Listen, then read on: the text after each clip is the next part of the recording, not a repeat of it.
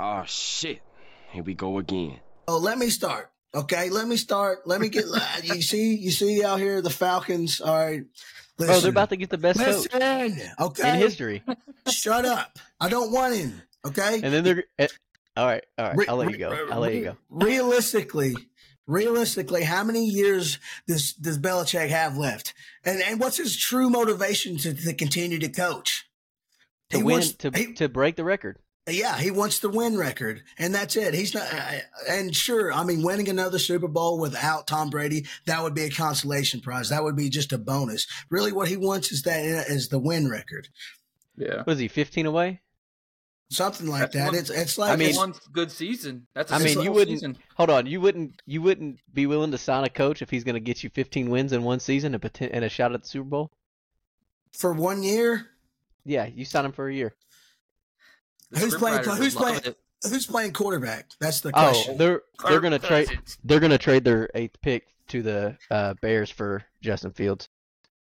Okay, I mean that would make me a little bit more comfortable knowing that we're getting a young quarterback that is going to be able to grow into this offense and grow into these offensive weapons that we have. Young but has experience. He's played. Yeah.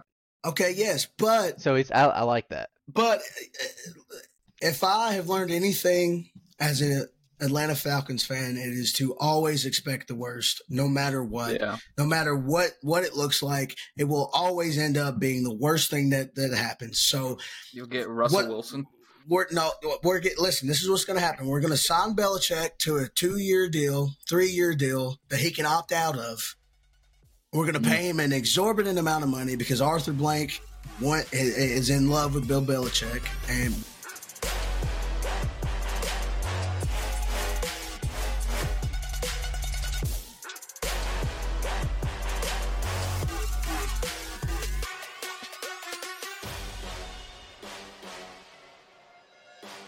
welcome to another episode of Real Conversations with Cozy and Murph. If you can't tell, my voice is very strained. It's been a very stressful week for me. A lot of moving parts, a lot of things in motion. I'm sure I'm not really ready to talk about it right now, but maybe next week we will dive deep into the happenings, the trials and tribulations of Cody Murphy's life. Not that anybody cares, but, whatever. Today we have a very special guest, one of my very closest friends, the closest thing I've ever had to a brother outside of, Vice City Brotherhood and all that. Bryan Carroll. He's my first cousin. I am one of the only boy of 7 children, and Bryan is like I said, he's the closest thing I've ever had to a brother growing up. He's very, very knowledgeable about football and sports. Coaches football at the middle school level, also helps out high school as well. So welcome aboard, Bryan, man. How's it going? Going good, guys. Thanks for having me on. Long-time listener, but I get it. This is the first time on the show. So I'd like to see what you guys are doing on here. Good to have you. Appreciate you coming on, man. It's been a long time coming. I know I've talked to you a lot about coming on, but we appreciate you taking the time and having a little conversation with us. And I guess we'll just start quick and run through it because I know, we've kind of having a time crunch here. NFL playoffs. Let's talk. Let's reflect. What are your thoughts so far on what's going on in the NFL right now, Bryan? Well, I mean, I think a lot of people were shocked by what the Texans were able to do, right, and what the Packers were able to do to the Cowboys. Yes. But really, if you think about it, I mean, the Cowboys are kind of what we thought they were, right? Like they're going to beat bad teams, they're going to lose to good teams. I think I know that there's some blowout. Basically, the games this week are kind of projected as blowouts, right? 9-point, 6-point games. Well, Chiefs and Buffalo. Chiefs and Bills. That game is supposed to be close. But I think they're going to be a little bit closer than we thought. Especially if the Packers can show up and at least do something with the Niners. Yeah. It's going to be tough, though. I mean, the 49ers have been a juggernaut all year. I know they had a little 3-game stretch where they lost, and they also kind of got shown up against the Ravens. But yeah, we all expect Christian McCaffrey, Brock Purdy, Kyle Shanahan. We all expect them to take care of business. But what a time it would be if Baker Mayfield was able to pull off the upset against. No, I can't hop on that one. The powerhouse. I want to see the Lions win it. Yeah. Yeah. As much as I'm rooting for Baker, it's just I can't go against this Lions storyline. It's tough. It's tough. Especially with Goff, he made it to the Super Bowl, didn't win it, gets traded. Yeah. Then take the team that's been in a drought. At least they won a playoff game to get to host 2 this year. Mm. And they get to host a playoff game because the Cowboys got a second playoff game because the Cowboys got bounced. It's the ultimate ball don't lie scenario because of that ref blown call earlier. That was ridiculous. Oh my God, it's been a hell of a year in the NFL. I think deep down we're all kind of rooting for Detroit. We all want to see the Cinderella story. But I mean the Tampa stuff, that'd be a Cinderella story too. Honestly, true. But I mean, you can't get behind. At the end of the day, if we're all realists and we're all being objectively, looking at it objectively, I mean, Detroit should win that game. Mm-hmm. And so I fully expect the biggest game of the week for me is the one I mentioned just a minute ago, Buffalo and Kansas City. I mean, this is a matchup. Mahomes versus Allen. This is a matchup that's probably going to, for the next decade, it's probably going to be just a fixture. It's probably the next Brady Manning. So I'm really interested to see what Buffalo is able to do. I know they come in as a 3-point favorite, which is really surprising, but because of the Kansas City's pedigree, what are the keys to success for Buffalo coming into this next game? So the number one thing, remember back whenever they lost in overtime, right? The biggest thing that they were able to do was to keep Patrick Mahomes off the field. Their offense was explosive, but they held him to 60, 70 plays for the game. So if they're able to run the football and control the game, basically, you're at home, so control the game. Play good defense. Yeah. Special teams are going to be huge in this game. I feel like, field position. It's 2 meeting of the minds. You have Andy Reid, one of the best offensive coaches in the history of the NFL, going against one of today's best defensive-minded coaches in Sean McDermott. He's got the power of Al-Qaeda behind him. I praise Allah, Allahu Akbar, all that shit.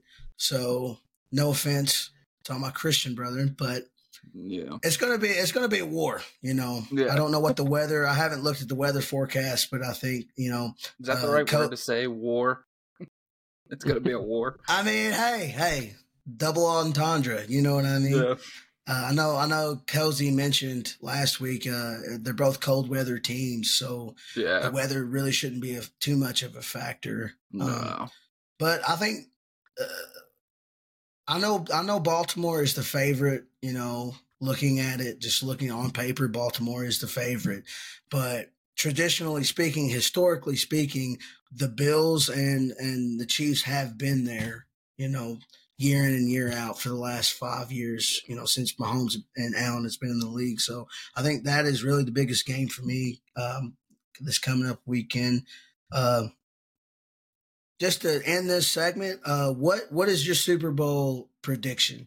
Who's going to make it coming out of NFC, coming out of the AFC, and what do you think the result is?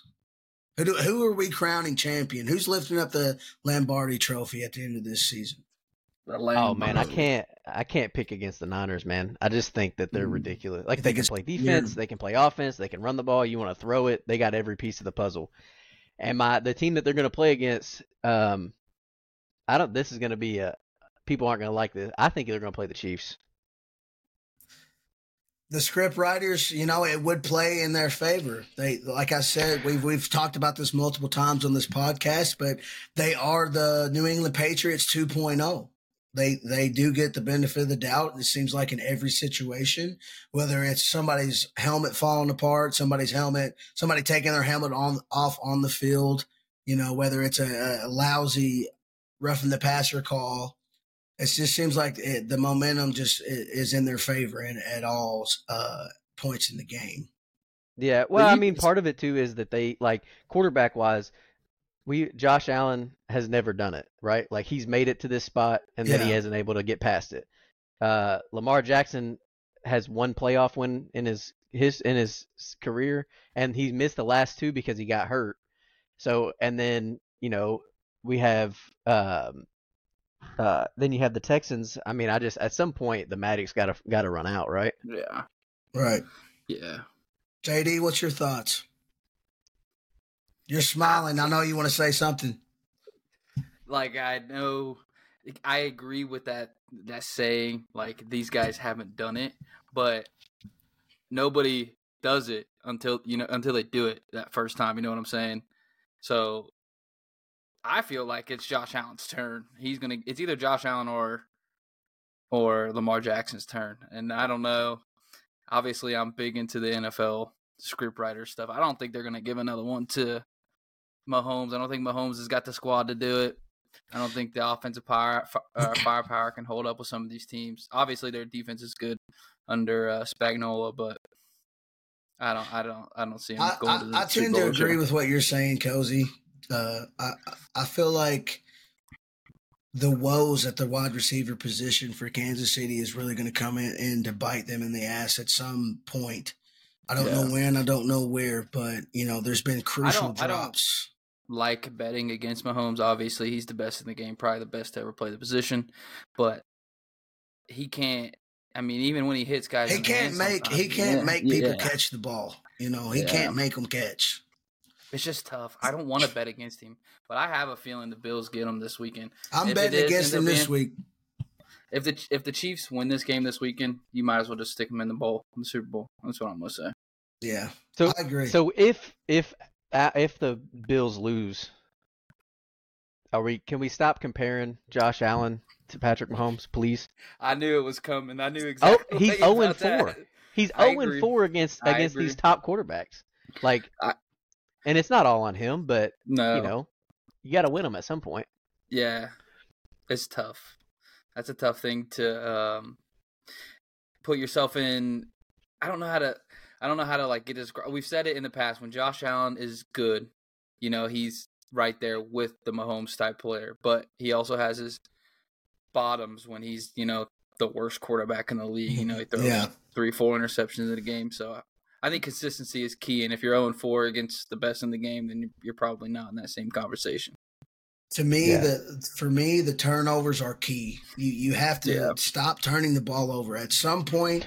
Somewhere. He didn't have a pick last week. So what was that the first? Was that the first week in the whole season? That's crazy. But I think if you're right, if the Chiefs win this weekend, you might as well put them in the Super Bowl. But I think if the Bills are able to get past this next week, I think they have a legitimate shot to beat Baltimore in Baltimore. Yeah. Just because of the style of play. And I know Lamar is exhilarating and exciting and is likely the MVP. And I like Lamar, and I like, I like Baltimore as an organization. But it just feels like the Bills, man. It feels like the Bills are there. And who knows? I'm the fade god, we all know. So the Bills will probably lose this weekend. But it is what it is. You know what I mean? So... all right, that's enough on the NFL playoffs. We'll talk next. We'll talk a little bit Kentucky football because me and Bryan are really adamant Kentucky football fans. Been watching the Cats for years and years since I was a child, and we've had our ups and downs, and me and Bryan have had our back and forths. But what is the state of Kentucky football moving forward? Next year and in the following years, what are your thoughts? So as a Kentucky football fan, right? Like, we have to understand where we're at in the order of how things work for college football. So if I say, hey, we're going to have a good season, that doesn't necessarily mean that you're going to go undefeated or one loss and all that stuff. But they have brought in some talented players in the transfer portal. They have, for the first time I think ever. They got the top 5 players in the state all to come to Kentucky. That's huge. They're doing good stuff. Everything that I've seen on this quarterback that they brought in is good, and I think it works in the offense. Yeah, I think it works in the offense because he's a pocket passer, but he is, he can get out and run from, if he has to, basically. The 2 wide receivers they picked up, the kid out of Texas A&M and the one out of North Texas. Kid out of North Texas is a 1,000-yard receiver, which I know he's playing out of North Texas, but still he's supposed to be legit. That's a big milestone. And you're pairing him with some of the receivers that they already have. Do we have question? Do we have Dane Key coming back? Because I know there had been some speculation about him entering the transfer portal and all that. So as far as I know, he is coming back, right? Because the portal's closed now, right? With the exception of the Alabama players, it's closed. So I think he's coming back. And Walker didn't leave either, which I thought he might. Yeah, that's huge for Kentucky because I figured he. I mean, you just look at him; he's got an NFL body. Walker does, and he's got the talent. I just think he kind of lacks the discipline sometimes, and and that's my biggest point moving forward is coaching and discipline for this Kentucky football team. We've finally, we've got the talent to compete in the SEC. For so many years, we just couldn't compete with the LSUs, the Alabamas, the Georgias. Even Ole Miss. We struggled against Ole Miss for a lot of years. So I just think we have to fall back on our training, and we really need Stoops and that coaching staff to hammer down. Guys, if you just play good, disciplined football and do your job, we will win 8-9 games. And now in the new college football, the playoff format, that's good enough to make it in. And hey, football, this is why football is my favorite sport, because it's one game for all the marbles. So it's winning in advance. That's what we love about the college level. So I think we really have a chance to make some noise in the SEC, even though we are adding Oklahoma and Texas. It kind of opens the door. This new 12-team format kind of opens the door for these mid-level tier teams, traditionally mid-level tier teams. Yeah, I think that we're at a crossroad, right? Like you're either going to be one of those, a team that's, hey, you're going to make a bowl game, which is great. Everybody likes making bowl games, or you can start competing, like legitimately competing.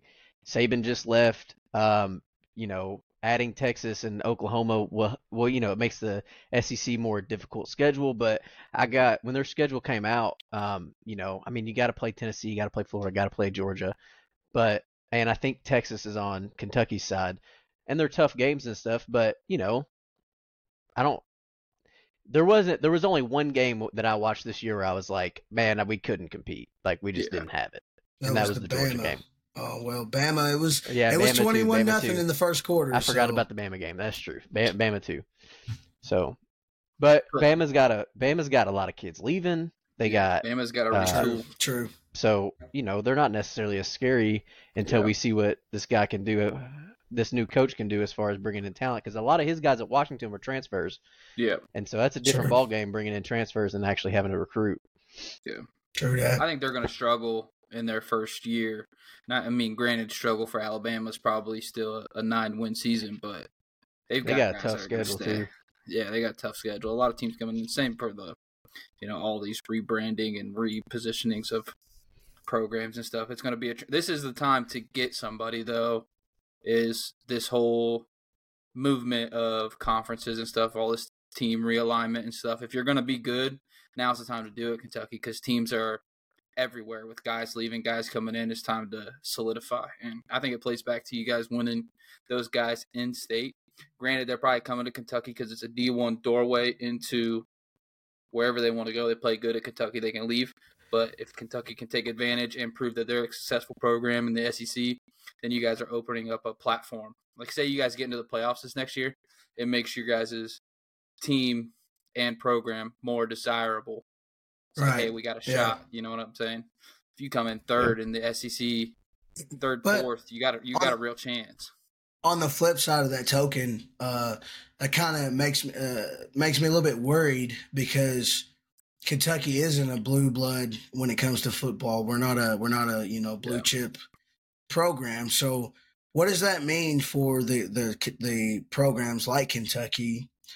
Does that make them a stepping stone with this new transfer portal rules? I come in at Kentucky, I show out at Kentucky, maybe not win a national championship, but then I catch the eye of a Georgia, of an Ohio State, of a Michigan, and now they're wanting me to go transfer there. So that's my worry. Is I don't want, with all the talent coming in for Kentucky, we do have a really big upside, a really high ceiling, but at the same time, like, it could be Kentucky. Programs like Kentucky are now the new JUCOs because of the flexibility of the players.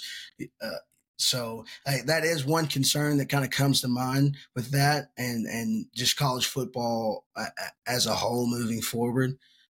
But I mean, if that's the way the game evolves, that's the way the game evolves. You got to find a way to keep up. So I don't know how you guys feel about that, but I think it could be a little bit of both, right? Like, you're going to get some kids that come in, show out, decide to leave to go play. But at the same time, you also are going to get people who are backup quarterbacks at Georgia that, think they're ready to get their shot, and so then they transfer in, or. Well, look at the Kyle McCords, look at the Dylan Gabriels, the Cam Wards of college football. I mean, those guys were all starters, and they're all transferring. And it's not like they didn't play for high key teams. I mean, McCord's coming out of Ohio State. You've got Dylan Gabriel coming out of Oklahoma. So, yeah, I think that the McCord one, he was told that they're about to bring somebody in. True. So whether it's the freshman or transfer, I think that they might be the ones that are getting the least amount of love when it comes to this offseason, that they've brought. Not only talent, but the OC, guys. The OC they just brought in. Oh yeah, Bill O'Brien. Bill O'Brien, dude, offensive coordinator. I'm a Ohio State guy. I'm telling you, we reloaded, bringing back everybody. It's almost the same scenario that Michigan did this last year. Is bringing everybody back, running it, going and get your guys, bring them in. I think we'll be all right. I do worry about Bill O'Brien because he's had his struggles, but. An NFL guy, I think him and the Patriots style of living, he might bring something to Ohio State that we've been missing. Is a little bit of a winning mentality. I think the biggest thing for Ohio State is that defense, man. That defense is about to be insane. You've got JT. I can't even pronounce his name. JTT. Just say, yeah. JTT, you've got him coming back. You've got multiple starters coming back for that defense. So I think that is going to be really the driving force for Ohio State this coming up in the year. Their quarterback's nice too. I don't know how much Kansas State football you watched, but I saw some clips on him too. He's a pretty good little player. He's kind of like not to crown it yet, but he's kind of looks like a Josh Allen out there. Big, fast, tall, can throw it. Yeah. I think in the right system, he plays to an NFL style. He's definitely. I mean, I have my question marks about, but it's the same thing. You have question marks with Josh Allen. He's just how are we going to develop him, push him into that next level. So, all right. I mean, I think that's a pretty good caveat into our next topic. Just the overall state of the game. It doesn't necessarily have to be college or NFL. Just kind of like the way the game is evolving. Just football as a whole. Like what we've got plenty of issues that we could talk about. My main thing is the refereeing. I think that's a really big thing. The refereeing has been really bad, especially with sports gambling becoming a bigger factor. I think domed stadiums versus open air stadiums. I think that's a big issue that football, especially the NFL, is going to have to address moving forward. And just the transfer portal and giving power now, autonomy back to the players, to where they get paid to play NIL. They get multiple transfers, and it's just now it seems like instead of the university and the coaches having the control, it seems like the players now can really decide what they want to do with their future, which is a good thing. But at the same time, you have to find a balance there, because you can't go too much in one direction or the other. I think we have to find a balance somewhere. So the officiating thing is the one that kind confuses me the most because the XFL. Did you all watch the XFL seasons? Not a big XFL guy. No. The way that they do it is the best that I've seen at any level. They have a guy who's watching the game, which I know it can't just be like because they only have one game on at a time, so he can watch it but he literally will tell the official if it's a bad call, he will tell him like, no, that's not don't pick it, wave it off. Yeah. Oh, hey, that's not, because he can see all the angles and all that stuff. So rather than it being like, oh, well, we weren't sure if it was a pass interference or not, don't worry, the guy in the eye in the sky will tell you. He'll call down to you and let you know it was pass interference. And but yeah, I mean, it's bad, man. It's just like missing obvious calls, and especially at the NFL level. You expect them to be, that's the highest level in the world, and you would expect them to be more on point than anybody else. But I think it's kind of like in baseball, you have the minor leagues, and they use the minor leagues as kind of an experimental league to try out these new rules before they implement them, in the major leagues. So I feel like the XFL it's the United Football League now. I think that's because they combined with the USFL, right? Right, and I think that's gonna kind of be a just like an experimental level where they try out these new things. And I think definitely having a third party involved where you can kind of objectively look at it all would be a huge step forward for professional NFL football. Yeah, opinion calls are what they are, right? Like, oh, I didn't think it was enough to be PI or whatever. Yeah. Okay, whatever. But you like the whole thing with the Lions, that's ridiculous. It's ridiculous. Yeah. It's inexcusable. Which is why his crew won't be in the postseason. Oh, because of that, because of the Eagles game, and because of the Kansas City game where they missed the pass interference on Marquez Valdes-Scantling. Those three reasons will be the reasons why they're not in the playoffs, why they didn't get to do the playoffs. The Eagles-Dolphins games where there was 11 no penalties against Philadelphia. Yeah. Hey, the cleanest game ever played. Oh man! If anybody wants to share thoughts on the Eagles, I'm not. I'm done expressing emotions about the Eagles. The college thing is a thing that is interesting to me too, because the transfer portal stuff. I think they should be. So I'm okay with them being allowed to transfer anytime, right? I don't care how many you can play at 4 different schools, right? I'm good with it. But you got we're not talking about 17-year-olds. You got to be held accountable too. So that means you can't, unless you're actually injured, then part of your NIL deal means that you have to play in the bowl game. If you don't play in the bowl game, you lose money off of that because you didn't play the full games. There has to be some kind of contract or whatever where they agree for, hey, I'm here for a season, and then I'm good with them transferring, but I feel like there's not enough. It's kind of gray right now as far as the NIL stuff and all that stuff, and it just needs to be settled. They're still trying to work out the details, and I think it's, because you have a lot of, opinions out there, but I think for a lot of, people of our generation, we appreciate the fact that these people do have autonomy over where they go and where they play. And it's kind of the older generation that's like, well, they made a commitment. They gotta follow it out, And so I think it's good though that we're trying out all these new things, and then in the future we can try to mitigate that and legislate out what the fair and equal balance is between those two opposing, schools of thought. Yeah, I feel like for the most part, the people who really get mad about a kid transferring is because they're transferring from their team and they're really good, and now they're mad that they're going to go play at a better school or at a different school. So, whatever, man. You want to go play somewhere else, go play somewhere else. I can tell you this, kids change schools in high school too and stuff. And if you leave because you couldn't get the spot, right? Either that kid that's in front of you is for college purposes, is an NFL player, or, you need to go play somewhere else, and that's okay. But there's also something to be said about, sticking it out and trying to fight for your spot. Like the kid at Georgia, he sat behind Stetson Bennett for 3 years.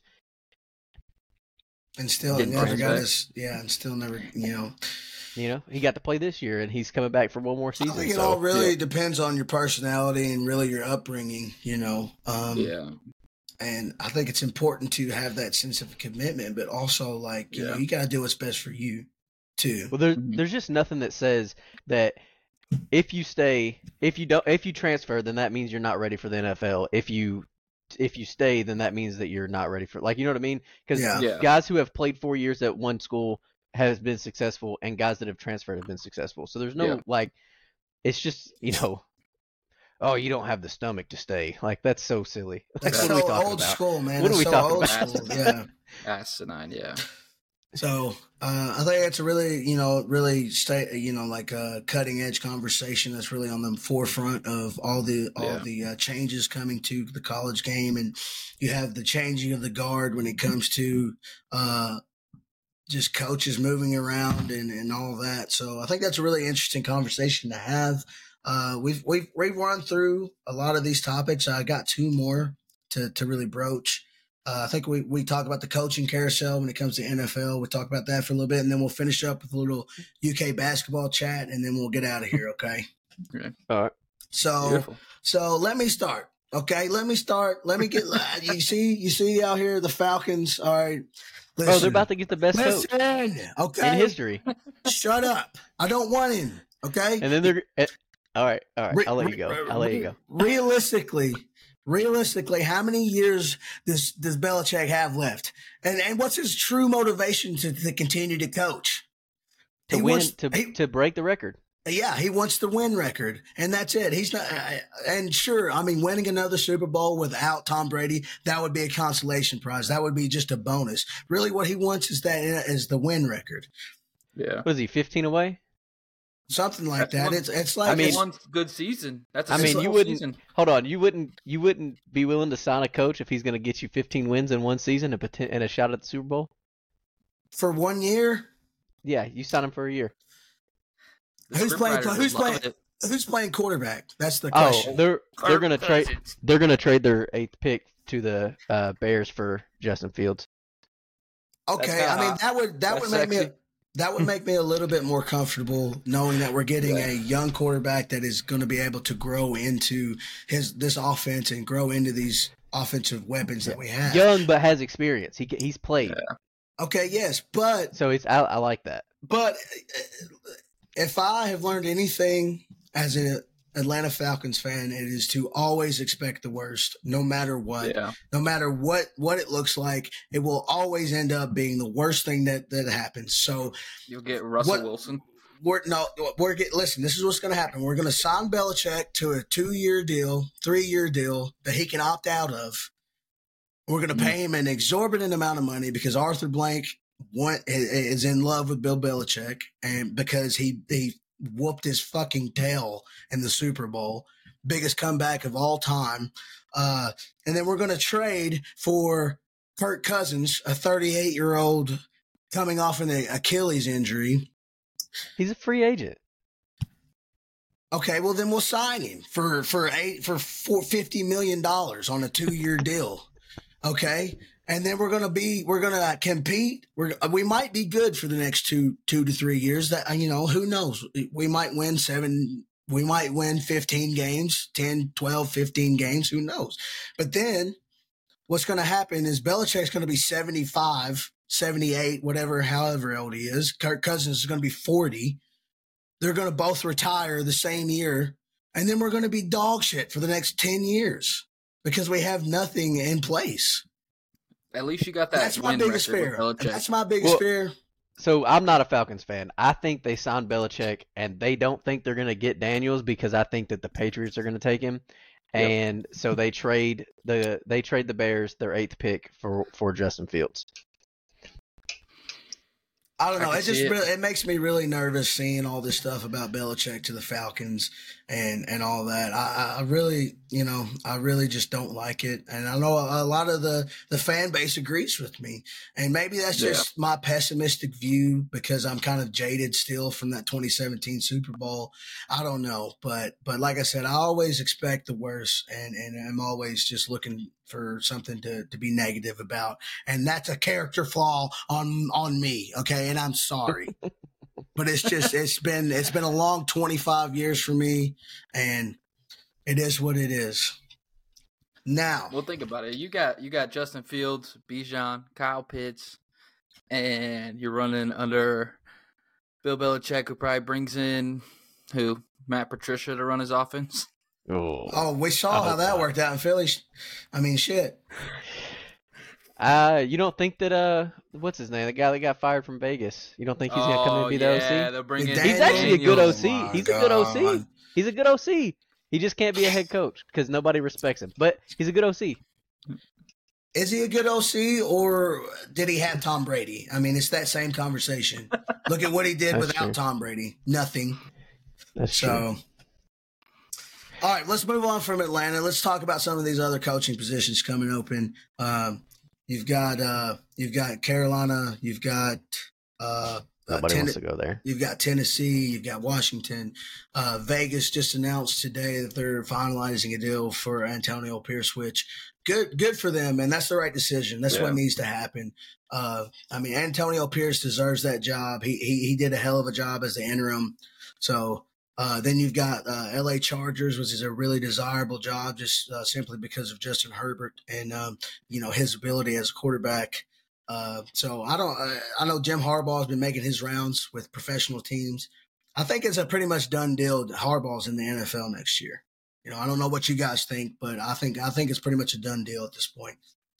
Yeah, all of his players are leaving Michigan. I think he's leaving. I'd love to see him in L.A. So if you are head coach material, which means like I'm saying, like you're interviewing for multiple positions at different places, why on earth would you want to go to the Titans or the Panthers? Unless the Panthers owner is going to pay you a stupid amount of money. Which he probably their cap is terrible. Would. They don't have picks. Their roster's not good. Garbage. Like you gotta get a paycheck somehow, dude. Same. Yeah, I know, but like I don't know. I would almost rather be an OC again. It'll somewhere. kill your career. It could kill your career, literally. Think about if Bryan Johnson takes his job from Philadelphia, he goes to the Panthers because I've seen it interviewed. He goes there, has a shit year. He'll never do anything in the league ever again. He may have a chance to. Well, also you think he's gonna leave Philly? Oh, yeah. Philly won't let him back in the building. No, their offense was atrocious. Did you watch the last 7 weeks of the season? That's what I'm saying. Why would he? Who's going to hire him as a head coach if their offense was bad? They just interviewed him in Carolina. For Tennessee and Carolina. Both interviewed him. They're going to get the scraps of whoever's left. Also, you got to think, you're tying, as a head coach, you're tying your future to Bryce Young, which there's been a lot of questions about, his viability in the league. So I think you really got to think about that. If it comes down to Carolina versus Tennessee, I'm going Tennessee just simply because of Will Levis and the culture. I don't even know that the Bryce Tennessee Young Titans. stuff is fair. It's not. His best receiver is Adam Thielen. It's not. Like, what are we talking? DJ Shark. He's listen, he does not, there's not a number one receiver on that team. And like Adam Thielen is like probably a number two on a decent team. And then outside of that, all the rest of those guys are threes at best. At best, yeah. Right. So he has Miles Sanders who can't carry for more than 2 yards a carry. Their one highlight is probably Chuba Hubbard. And that's about the only thing they've got on that team. They overpaid Miles Sanders because Miles Sanders is a zone runner. So you can't go under center with a zone running back and expect him to do what he doesn't do. Like that's just not the style of play that he runs. Right. Yep. So I think the next coaching hire in the draft is going to be huge for Carolina. But at the end of the day, I'm a Falcons fan, so fuck Carolina. Well, and remember, nobody's been able to interview the Lions OC in person yet because you have to wait till after this week. That's who I want in Atlanta. I want Ben Johnson. I think he if you look at the way that the league is trending, offensive coaches do so much better than defensive coaches, especially when you have you're going to have a young quarterback. More than likely Atlanta's going to end up drafting somebody or trading for Fields. So yeah, I think defensive coaches, it's got to be a defensive like Team. character coach. Well, not like so the Texans are defensive coach and their offense is ridiculous. Well, what is he has his hands off on the offense. He doesn't call the defense, and it's a character. It's all about like making sure that we're doing the right stuff, having the right mindset. But I also think that's kind of what Sirianni thrived on for last year. I think that's why Sirianni. Their biggest problem is the fact that they constantly lined up and snapped the ball without any motion. You cannot do that at any high level in high level college or in the NFL because you're letting the defense know who they got and who's where. So it makes it easier to play help over top with safeties on the fast receivers and leave people open who aren't as good as the fast receivers. Everything was long developing. It's all dog shit, bro. Everything was on this. Every good offense has pre-snap motions. Nothing over the middle. It was all long developing routes to the sidelines, making Jalen Hurts throw these over the shoulder throws, bubble screens, no RPO, nothing action over the middle. There was nothing. There's nothing. Dog shit offense. Fuck Bryan Johnson. Don't get me started. Every good offense runs pre-snap motions. Like in today's NFL, yeah, absolutely, I agree. So, good conversation about the coaching carousel. It's going to be really interesting to see where where the chips land. It's going to be. I told Cozy a couple weeks ago. I said, I know we probably mentioned it on the podcast, but this is going to be a generation-defining offseason for a lot of these teams. We're going to look back and say, "Wow, the 2024 offseason was huge for so many teams." College, I think it could change divisions. I mean, if Harbaugh goes to the Chargers and now Mahomes isn't guaranteed to win that division, if what if Johnson from the Lions goes to like Washington and now the Eagles have to play like the Washington's good, so now there's 3 playoff teams in that division that are like good, and now the Cowboys are looking at themselves like we got Mike McDaniel or we got Mike. Who's really scared of an NFC East team in the playoffs? I mean, look at what happened this year. I mean, nobody. I don't think anybody's scared of Dallas. They've got the pieces and the money. I know, but I'm saying like you don't know. You haven't seen this coach in the postseason That's true. yet. That's and true. The Lions' offense was humming last week. That's true. Until like pretty much any comment at this point is all speculation. We just have to see what we're like I said where the chips land. All right, last topic. Let's talk a little bit of UK basketball and then we'll get out of here. We're at 40 minutes right now, so I figure we'll do 5-10 minutes and then we'll get out of here and have a good rest of the day. So this is the most excited I've been for UK basketball. It's fun to watch. Exactly. Yeah. It's not that they don't have issues. We have, when I say we, I mean Kentucky basketball. There is some issues that need to be addressed.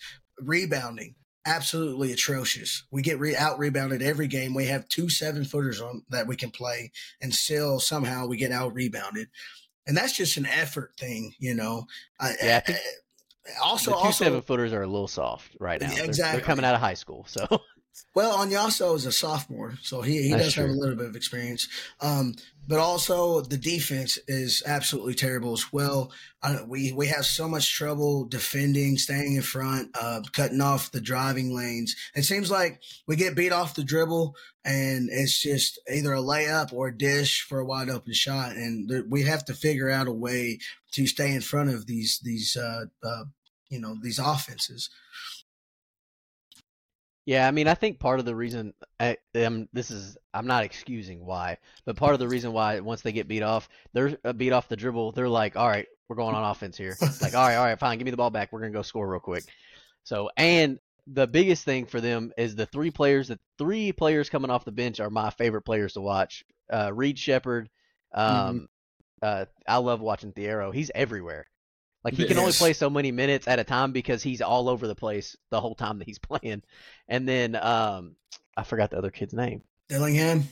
Yeah. Yeah, Dillingham. He's a dog. Dillingham, he's a little bit wild for my taste, but I think that's just because he's young. He's one of those kids that, growing up, the coach just said, hey, if you're open, shoot the damn thing, like no matter where you're at in the court, dude, just shoot it and we'll live with the result. And so I think, he's kind of got that maverick type of mentality when it comes to shot selection. I'd like to see. I think Cal likes that too. Like Cal's been one of those coaches that says, shoot it. I'd like to see him reining in just a little bit though, especially in late game situations. But to me, this team stands out. Our style, we play like an NBA team. If we're not scoring the ball, we don't have a shot in hell. You know what I mean? And if we're not getting the ball out in transition, we don't have a shot in hell. If it comes down to a half court set, if it comes down to 2-3 possessions at the end of the game in a half court set, we're screwed. I mean, just straight up. I'm just being brutally honest. That's how I feel.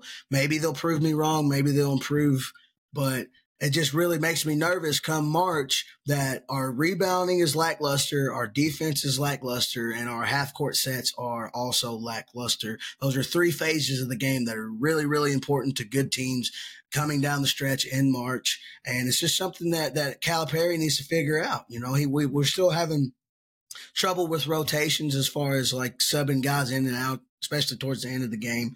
But I am excited to see what we can accomplish because I do think this team has the potential to at least make to the Final Four, if not the national championship, and also win it. Yeah, I mean, I agree. I think rebounding is probably number one on my book, just because like the wild threes and stuff that you were talking about. Well, if it's 50-50 that you're going to get the rebound off of it and get another shot at it, then I'll take my chances. But you got to be better rebounders in order for that to work. Because you coming down and taking a 3 with 10 seconds off the shot clock is not going to be helpful if we can't rebound. Right. So, well, y'all got Georgia tomorrow or next game. I totally expect to beat Georgia. I don't think we should have lost to A&M, but but they were going crazy. They were hitting everything. And that's the thing, man. Kentucky, it seems like anybody who plays Kentucky, they have the best shooting night of their life. Like they'll never shoot better than that night in their life. So yeah, but I'd almost rather them take some lumps on the way. Yeah, battle tested. Yeah, exactly. Yeah. So that's kind of where I stand with UK basketball. I know there's a lot of people who listen to this podcast who are big UK fans. So I just wanted to have a little chit chat about that. Other than that, I really don't have anything else. Let me ask this before you finish it off. Okay. Is this like do or die for Calipari? It's like make a Final Four or Elite Eight or hit the road. I think if you have they're going to fire Cal? I don't think they'll fire Cal. I think he'll move on. If they have a first or second round exit, I think we have to really, really think hard about the future, does that mean firing Calipari? Maybe not. Maybe so, maybe not. I don't know. But that is not the standard, okay? That is not the standard at Kentucky. It is Elite Eight, Final Four, national championship or bust every single year. Just like at Ohio State, I know you understand this, Cozy. Just like at Ohio State, every single year it is college playoff or bust every single year. Beat Michigan or bust. Yeah, so I think that they gotta. Yes, with the exception of if you play against a team and they come out and they're shooting 80%. Or something crazy, and you're like, man, like, would you like, you take them to OT or something, and you're like, all right, like, what do you want me to do? They're hitting threes in people's faces and stuff. I mean, but yeah, I mean, I think they definitely have to perform. Yeah, and ultimately, if he struggled or if the team was a first or second round, I can see him stepping out of the head coach role, moving up into like a special role where he's more or less just like, you bring the recruits in, meet with Calipari, and send them down to the new head coach or something. I think the biggest appeal for Calipari is he's been a pipeline for the NBA. Yeah. So, ultimately, it's all going to fall back on the coach, though. It doesn't matter. You can't make players hit shots. You can't make players hit free throws. But ultimately, at the end of the day, it is the coach's responsibility to win. Yeah. And that's just the harsh reality of it. So we'll see what happens come March. I think, like I said, I think Kentucky has a real shot to make it deep into the tournament. But yeah, other than that, man, I don't have anything else. Cozy, Bryan, you have any closing thoughts? Appreciate you, Bryan. Thanks for coming on, buddy. Yeah, thanks for having me on. No, I'm excited for these games. I think there's going to be some upsets this weekend. Yeah, I think so too. I think there's going to be some upsets. Yeah, I think there's going to be a real shocker this weekend that people aren't expecting it. I don't know who it's going to be, but somebody's going to do it. Somebody. All right, last question. Last question here, Bryan.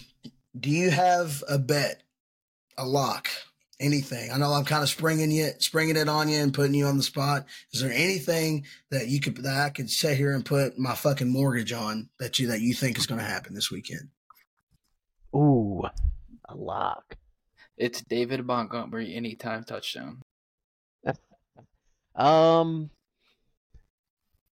right. Well, I mean, I do this every week. I make my bets for the games and stuff. One that I promise you right now, that as long as his trend is going to be the same as it has been, I'm going to take Rice's receiving yards. Oh, yeah. Because over? The Bills, yeah, over. Because the Bills corners are not, they're good, but they're not elite. They're better at safety. Yeah.